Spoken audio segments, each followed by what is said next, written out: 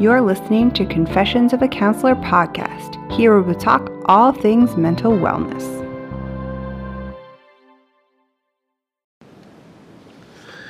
Hi everyone, it's Janice here and welcome back to Confessions of a Counselor. Today I thought that we would talk about lifestyle design. So this is something that I've been talking about since I started my therapy practice, and something that really helped me to integrate the things that I was learning in my own therapy and integrating it into a life that feels comfortable for me. So this is something that I then bring to my clients because it's been so meaningful in my own process. So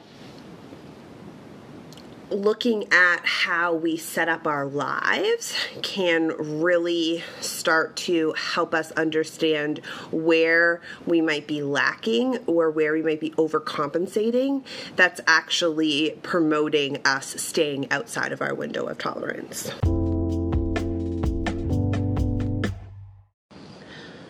So the really important thing to remember when we're talking about lifestyle design is that there's no one right answer. So we need to consider all of the things that make us who we are and the things that are important to us, and bring those all together in order to create a lifestyle that works for us. So someone who is highly introverted, has a couple of friends, likes to spend time at home, would prefer to do a puzzle and watch TV than go out, is going to have a very different lifestyle design than, say, someone who is very extroverted, has a ton of friends, perhaps is single and in the dating field, right? Like there's so many different factors that make up our life that are going to tweak and change what lifestyle is going to work for us. So this is not a one size fits all. This is not a check the boxes and you'll have the perfect life situation. This is going through and combing through and figuring out what feels good and what doesn't. So I've had clients in the past who thought that they were introverted and wanted to stay at home, and by combing through this process actually realized I love hanging out with people. I'm just a little bit shy. And it takes me a little bit to get prepared to go out, but I'm actually super fueled by being around people and now consider themselves extroverted, right? Like there's so much to this process of what feels good, right? Where am I, if we come back to our joys and drains list, where am I getting fuel from, and what is draining me? And looking at these things in a way to say, how can I set my life up so that I can do better, right? So one of the things, if I give a personal example, is that I need a lot of downtime, right? So I find a lot of energy from time to myself. And so as a young mom, that is few and far between.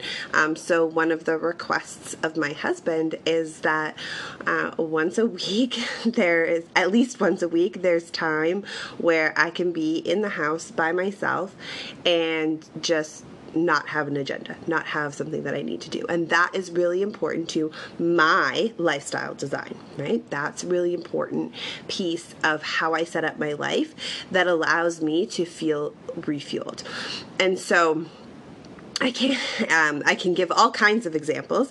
We can talk about my lifestyle design. I can talk about clients' lifestyle designs.